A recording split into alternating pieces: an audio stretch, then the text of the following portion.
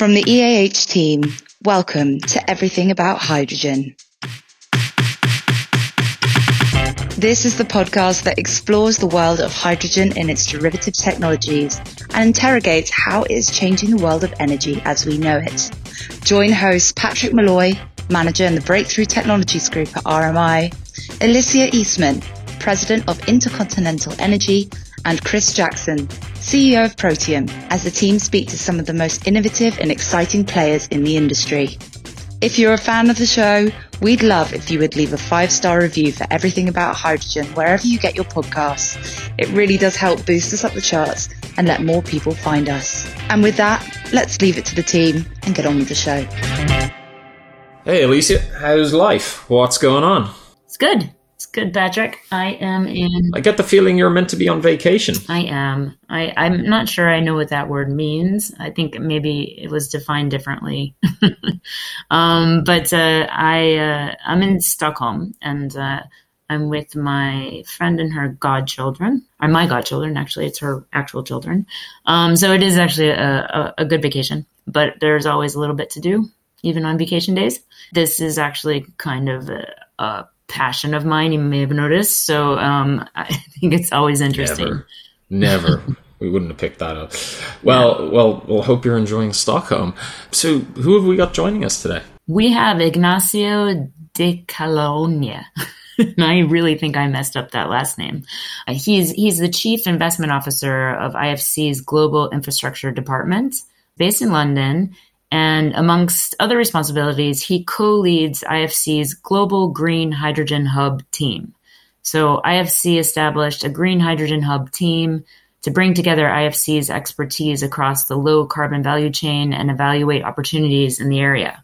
In addition to this role, Ignacio also leads IFC's sustainable finance practice in the infrastructure space. So he's focusing on supporting IFC clients to issue green, social, sustainability, and sustainability-linked financial instruments. So he is also responsible for managing a number of IFC's key Western European-based clients in the energy and mining sectors.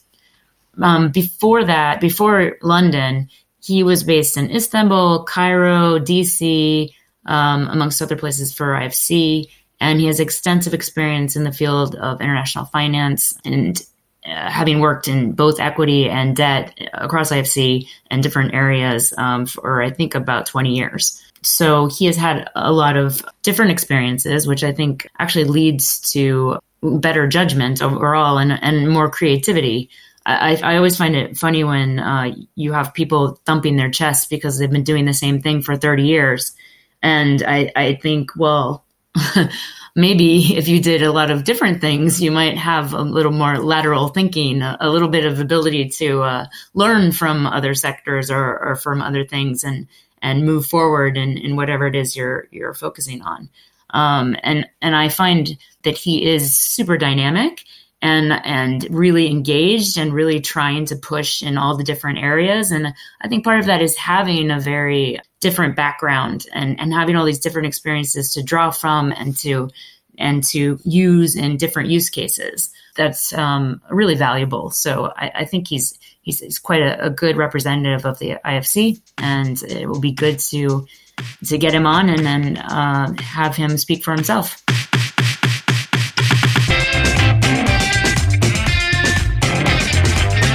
Ignacio, it's so good to see you. Thank you so much for joining the show. How are you doing? Great. It's a pleasure to be on it. Wonderful. I mean, I think the most interesting part is the beginning is just understanding a little bit about what you do and how you got there out of just personal curiosity. Love to hear your backstory and sort of anything you want to share with us. Yeah, no, Alicia, great. So look, I'm a Chief Investment Officer in IFC's Global Infrastructure Department, and I'm also the global co-lead for our green hydrogen efforts. And I'll go in maybe a bit later as to what the mission of IFC and what we're doing. But I've been at the institution now for nearly 20 years, which ages me, and most of that time has been in energy and in infrastructure.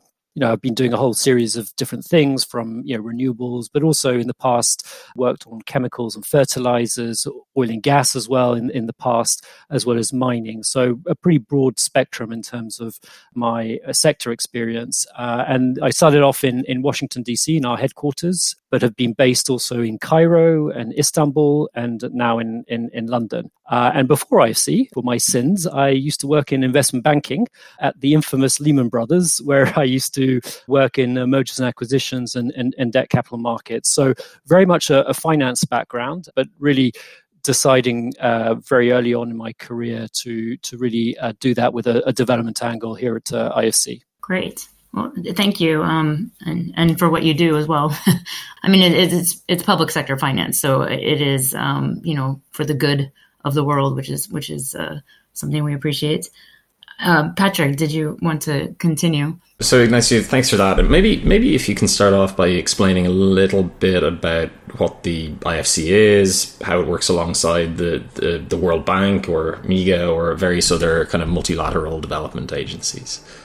Yeah, and I appreciate for many people, the world of multilaterals is just a big jumble of sort of acronyms. So let me try and sort of clarify what IFC does and how we fit into the World Bank Group. So IFC, International Finance Corporation, we're the private sector arm of the World Bank Group. So we were established back in 1956. We're owned by about 186 member countries. And really our role is to invest in private sector companies and projects in emerging markets. And we invest and mobilize about $30 billion a year. And that's in the form of equity, debt, and everything in between. So mezzanine, subordinated instruments, all the rest. When we invest in equity, we're always minority partners, typically up to 20% stake. So to be clear, IFC is not a grant or a giving institution. We're not a sort of donor organization. We really co-invest with the private sector. And really our role is to provide that financing, but also provide the confidence to the private sector to invest in emerging markets and in sort of some of the trickier jurisdictions in particular. But those projects have to be, of course, bankable. They have to be profitable. And then we can complement that with donor money from institutions or donor countries that can, help to sort of blend that into our financing. But the core IFC is, has to be profitable and has to be looking at bankable projects. Well, how would you describe IFC capabilities in hydrogen specifically? No, great question, Alicia. So obviously, at least green hydrogen is a nascent sector. So, we have built this new green hydrogen hub team that sort of I'm co-leading, bringing in all the expertise of IFC. And the reality is, I think, as IFC, we have pretty unique capabilities across the whole hydrogen value chain historically.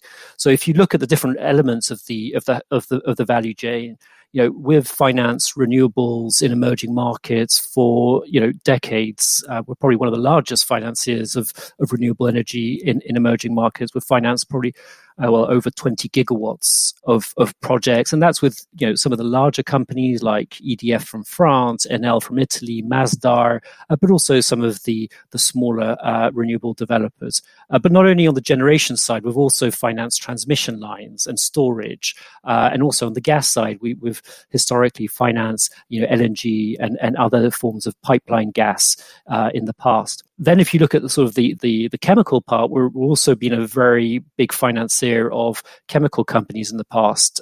So if you look at for example, ammonia now, traditionally it's been, of course, grey ammonia or urea. Companies like Indorama in Nigeria or OCI Fertiglobe, the large fertilizer company, we've financed them in Egypt. Or Yara, again, the large European fertilizer company, we've financed them in Zambia and Brazil and Colombia. So we've touched along that sort of part of the value chain significantly. And then finally on the end users, so some of the biggest potential end users of green hydrogen are clients of ours.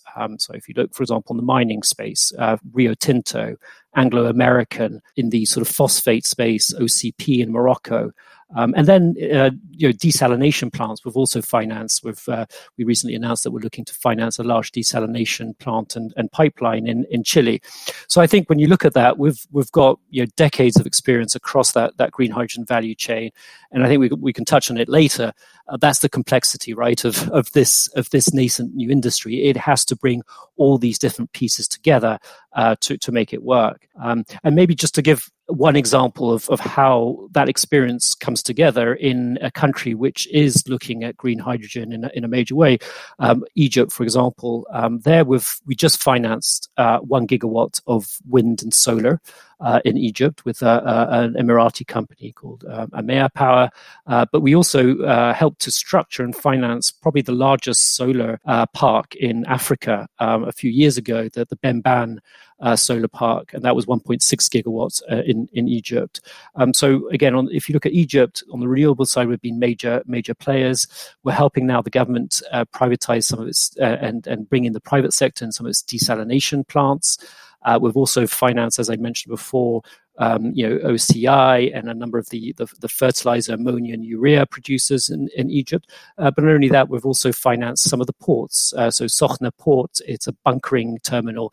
We've financed them, as well as many glass and cement and refineries in Egypt historically. So it's really to see how can, with all those contacts, with all that knowledge of financing these projects, can we really add value to, for example, in Egypt, those green hydrogen projects where, as we know, there have been a number of MOUs and framework agreements signed, and how can we provide that expertise in structuring those projects? That's really quite a broad and kind of interesting spectrum of projects, and obviously as you flagged, historically it was more on the kind of conventional production pathways. But I suppose changing the lens maybe just a touch. Where we look at green hydrogen capacity and green fuels, maybe even, stretching into ammonia and fertilizer production, what role or function do you or does the IFC specifically kind of see for these pathways in developing countries beyond, the specific project development, perhaps? So I think the way we're approaching this space, I suppose I can summarize it in sort of no regrets, local, and admit you can be wrong. If you want to sort of summarize in three sort of ways. So I think that the no regrets is there's a clear role in our view, whether it's in developing countries or in the developed world, to tackle the no regret sector. So the ones where there is no alternative to decarbonize than to go on, to green hydrogen. And I'm thinking specifically at, green ammonia, for example, for the fertilizer sector. It's a no-brainer in terms of at least the decarbonization story. Similarly in green steel. So I think in all these countries, and we can talk about specific countries, whether it's Brazil or others, there's a huge potential to green their agricultural sector and green a lot of the sort of heavy industry, in particular, steel, refineries, at least in the first instance, etc. So I think that's sort of the no regrets part of it. I think the local part of the equation is each country will have its specificities in terms of when does it make sense to use to develop green hydrogen. It will depend obviously on the local resources, obviously solar and wind and renewable resources, but also into barriers to entry, logistics, and a number of other things. So I don't think you can do one broad brushstroke and say, well, this doesn't make sense, as a general statement. I think you really need to look at the local circumstances, including obviously regulation and taxes. So that's really the approach we're looking at. That second element is local, look at the local circumstances and see what makes sense.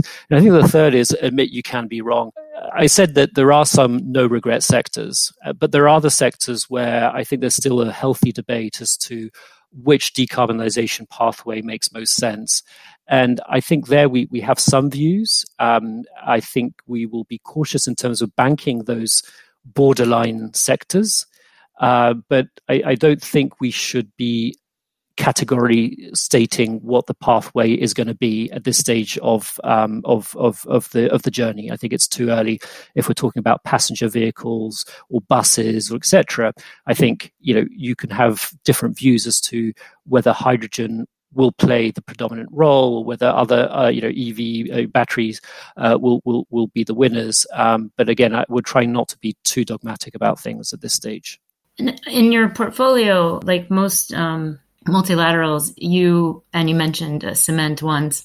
You must have cement in every country, every developing country in the world.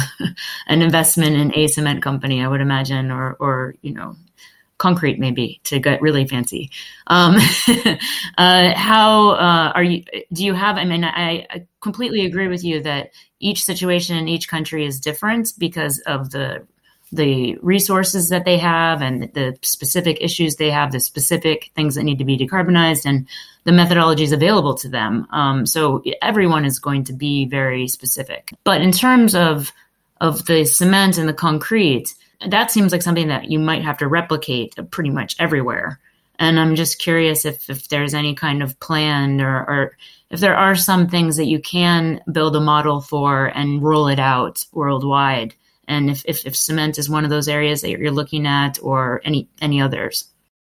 No, we did indeed in the past finance a lot of cement to the extent that at some point people were calling us International Finance of Cement Corporation. But what we are doing, and this is a more systematic, broader approach than just hydrogen, we're looking at decarbonization pathways for different industries and different clients. So, we've done that for a number of different, we're looking into the cement sector, the steel sector. We've done it in the mining sector for nickel and copper in collaboration with our World Bank colleagues, and looking at broadly, what's the decarbonization pathway, what are the options, etc.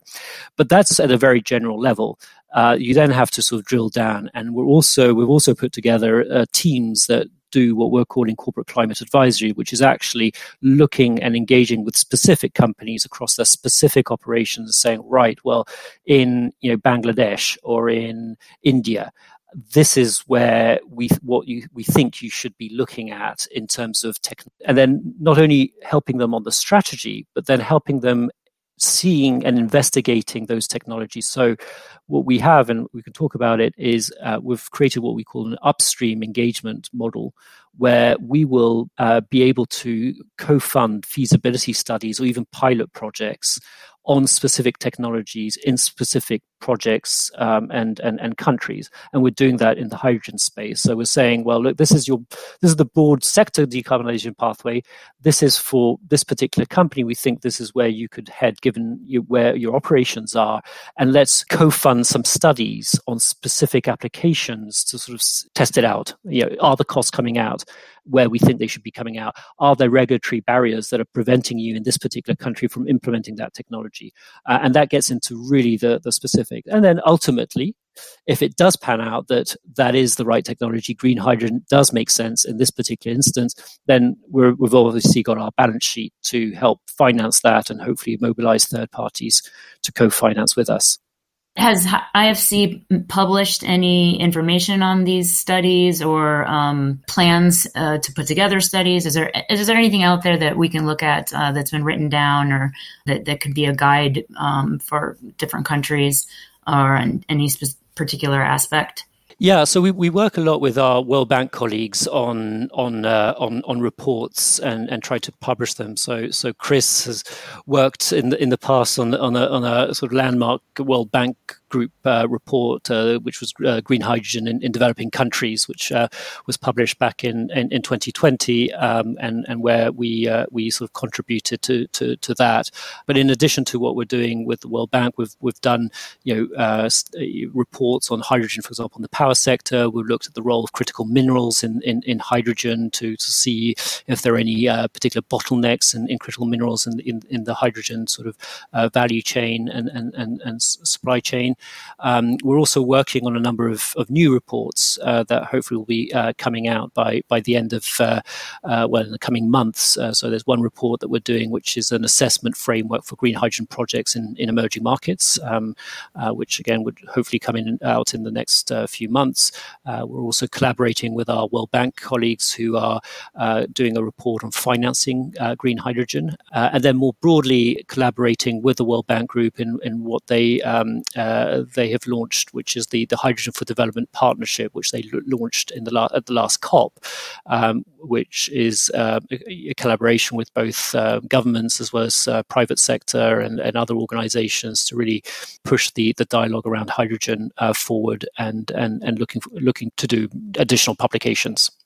So we've discussed the kind of the broad kind of efforts in the general space, and also obviously the publications and role IFC and World Bank Group also play in that space more generally. I think maybe let's make this a little more tangible, and if I can ask directly, is there areas where the IFC is already active in financing green hydrogen work? Are there any perhaps examples today we can point to as kind of the directional kind of projects that you're kind of on the lookout for, perhaps?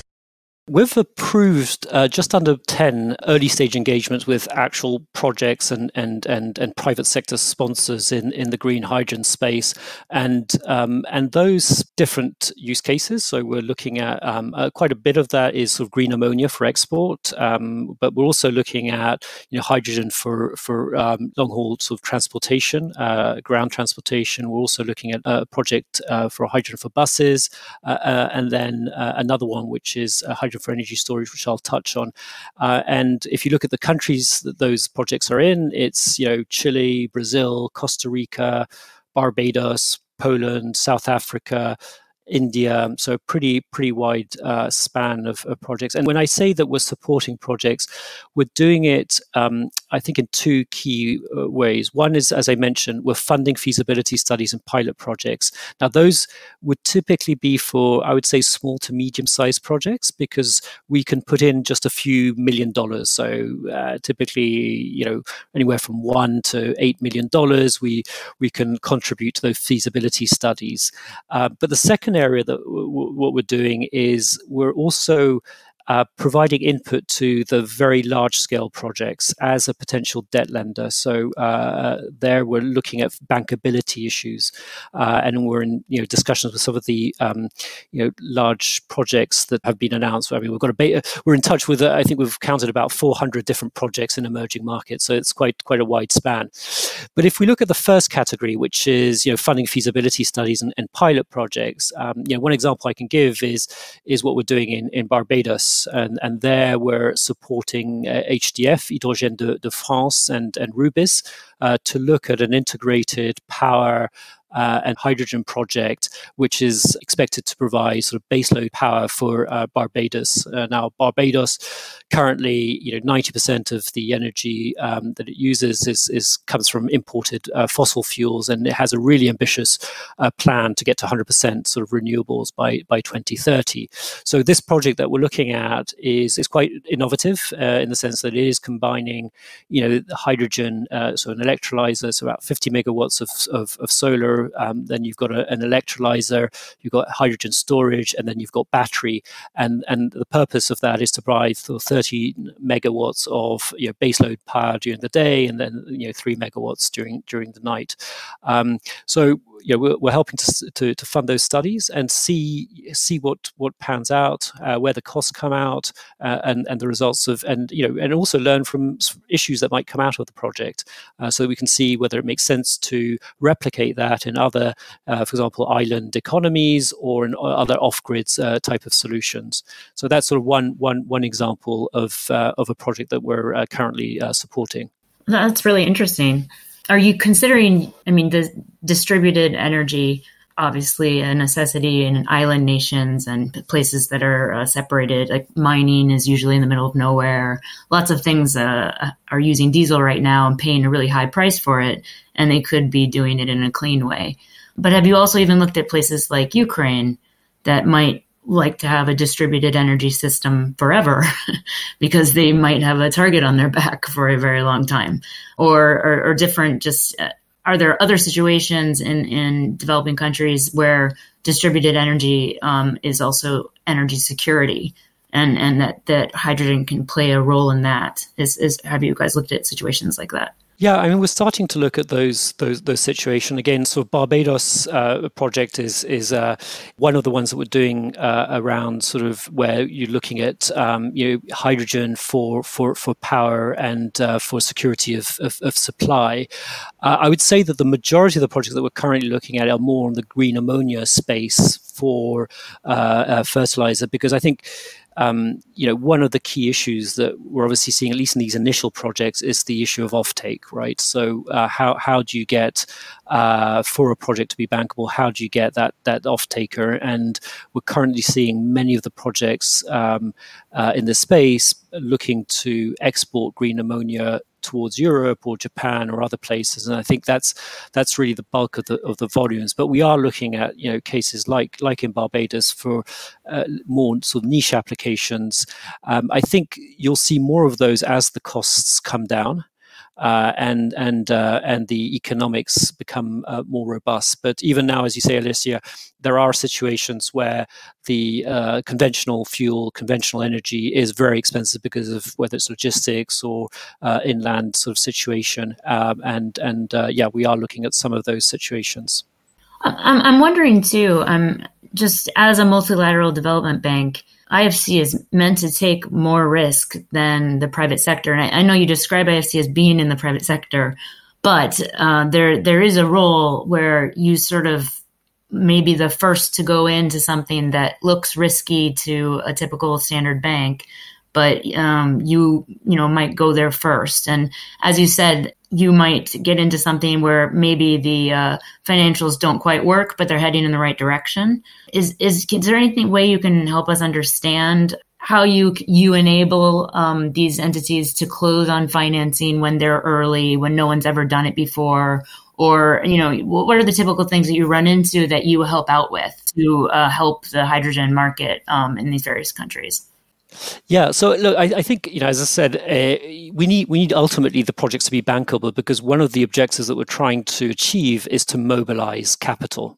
We've got a decent sized balance sheet. It's not small, but it's still a drop in the ocean compared to the needs. So we need to really structure projects which will ultimately bring in, whether it's commercial banks or other sort of private sector, are very conscious of. Having said that, we have been pioneers in many sectors. So in the renewable sector, we helped to put together the first renewable rounds in Argentina. We've helped create a renewables market and solar market through our sort of scaling solar program in Zambia, and we, as I mentioned, in Egypt, we helped to structure this large scale sort of solar project. So we really are not afraid to sort of pioneer. But I think the way we see our role is, as I said, first is to take early stage funding risks. So funding the feasibility studies, the pilot projects. It's not a huge amount of money, but what it is us applying that experience that we have in emerging markets and helping the project developers get over the hurdles, whether they be regulatory hurdles or others. So that early stage funding is one. The second thing that we can do is we can take equity. So there are instances, and we did that a lot in the renewable sector, where we would take equity participation. About 25%, by the way, of our portfolio globally is equity. So we aren't afraid of taking equity risk. But again, I think where we can bring in, again, when we come in equity, is that the value add is the knowledge of the market and how we can help make the connections. And then on the debt side, when we do provide debt, we do need the project to be well structured, but we can take longer tenors, for example, than the commercial bank sector. So we can go longer tenors. We can take obviously political risks that maybe commercial banks and others are afraid of taking, and we can maybe bring in our other World Bank Group agency, MIGA, which is the Multilateral Investment Guarantee Agency, to cover some of the political risks of the private sector. So there are many ways in which we can de-risk a project. But having said that, there are some risks that are not bankable, and we do need other parties to come in. So again, just going back to green ammonia as an example, the offtake. There are few institutions, if any, private institutions, who are going to be willing to take market risk on green ammonia price right now. So we do need somebody to come in to provide long-term offtake. And it's great to see, governments like, the German government, the H2 Global program, the European Union coming in with similar programs. The Japanese are coming in with their scheme, so we do need that type of mechanism to de-risk, even for an institution like us, because ultimately, our shareholders, i.e., the governments who own IFC, they do expect us to structure things which make sense. And then finally, the last thing that we're trying to do is bring in concessional funding. So our balance sheet is a balance sheet that we're trying to obviously preserve and make sure that things are bankable. But there are sources of concessional funding that we can bring into our projects to cover additional non-bankable risks. So, for example, if there's a risk on the electrolyzer performance, who's going to cover that? Well, if it's not the electrolyzer manufacturer, if it's not the sponsor, we need somebody to cover it. It's unfair for a financial institution, be it us or a commercial bank, to bear that risk. So somebody has to cover that risk. Maybe there's concessional funding that can come in and bear that type of risk. So I think it's really combining all these elements to cobble together, if you will, bankable projects and really push the limits. So that's sort of what our role is. So it's really that push to bring all these things together. I suppose as the very immediate follow-on from that I have to ask, to be honest, what are the expectations for this kind of a market and in general, kind of going forward? Does the IFC specifically have a perspective on, I don't want to say ramping because that's what everybody talks about, but more, aspirationally, how positive are you about the emergence of this kind of general space more broadly?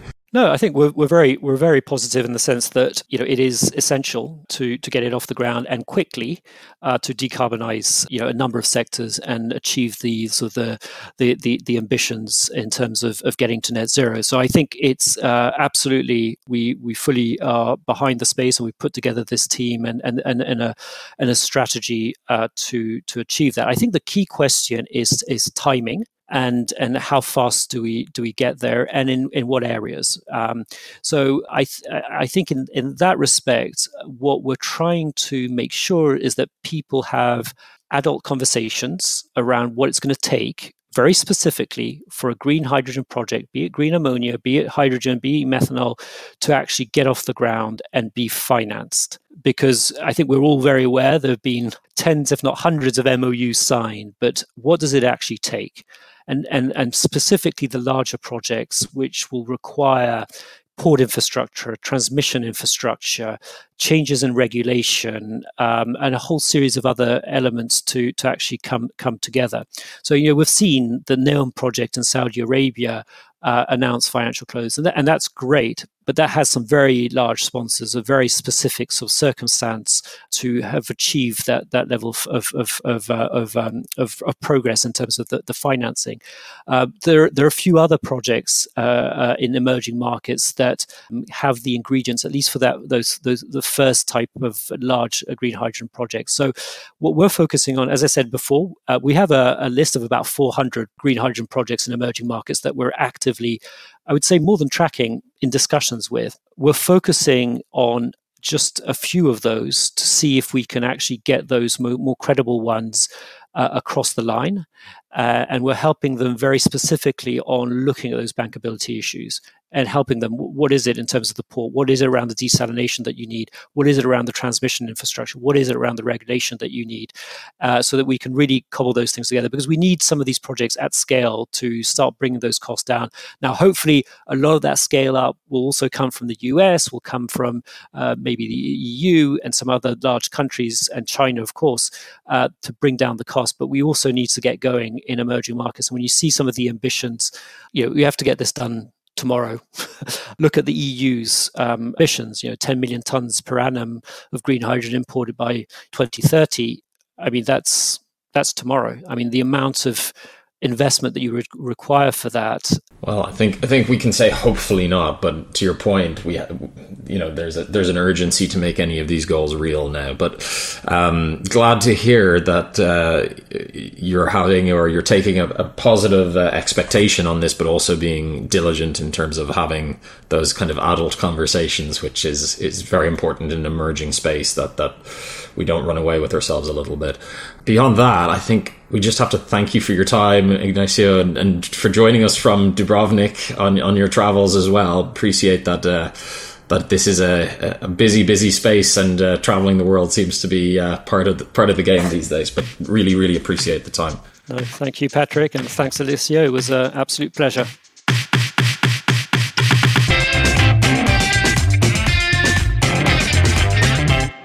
So, Alicia, you started out on your introduction about talking about the dynamism and engagement that we were going to see out of the IFC, and I think Ignacio did a great job in kind of conveying the kind of the work and the engagement point that they're taking on at the moment. What are your reflections on that interview?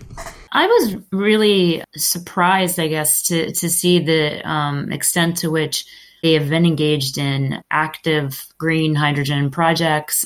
I mean, he spoke in depth about Barbados, but I know that they have a couple other things that they're working on that are big projects. It's not just writing descriptions or country analyses or they're actively getting involved in projects. And I was pretty happy to hear that. I don't know what stood out most to you. There's a couple of pieces of value that he kind of flagged, which is, the IFC obviously as a more commercially oriented part of the multilateral space has been playing the role of kind of rollout of very, very large scale projects in emerging economies for an extended period of time, and bringing that and leveraging that experience, but also bring that to the kind of green technology pathways. And towards the end, obviously, asking about, their perspective on this, emerging space. The fact that it is necessary, that he flagged that as a recognition point, but also that they are, looking at a portfolio of 400 projects already is encouraging. I think whether we like it or not, we have to kind of move all pieces forward at the same time here. So it really doesn't matter where, so long as it's everywhere. And to that end, there were some encouraging points around that. There's obviously and some tension about how you roll out and get these sort of projects financed. The conversation around offtake is certainly one that we always hear regularly in general, and it's something that is emerging. But yeah, I think there's quite a bit here to think about around the profile of kind of projects that we want to prioritize. There's kind of opportunity, but also fundamentally we get to that big system market creation kind of thing, which it's I'll take the positive from it. It's good to hear that folks in the IFC are actively thinking about some of that as we move into a far more deployment and an implementation oriented space. But I think it just highlights one of the pressure points really that's emerging in the market. Yeah, I mean, I think creation of a market is quite difficult and by nature global. So organizations like IFC and other multilaterals that have a very global viewpoint, either their clients are on the developed country side and they're dispersing and they're investing in countries that are developing. So they pretty much have a relationship with every country in the world. And it is entities like this that are able to help construct a new market, right? Because it does require a lot. It requires willing buyers and sellers and regulations and, transportation and logistics and all sorts of things that are quite global. So it really is necessary that players like this get involved to help build new markets. I think sometimes you have things like, with LNG, with just Japan alone, you were able to build a market. And I think, we might see that in a couple of different industries or a couple of different silos within hydrogen. But ideally, you would have somebody like IFC and IMO and then, World Bank, people coming from a global perspective to help build a market so that you're really taking everything into account.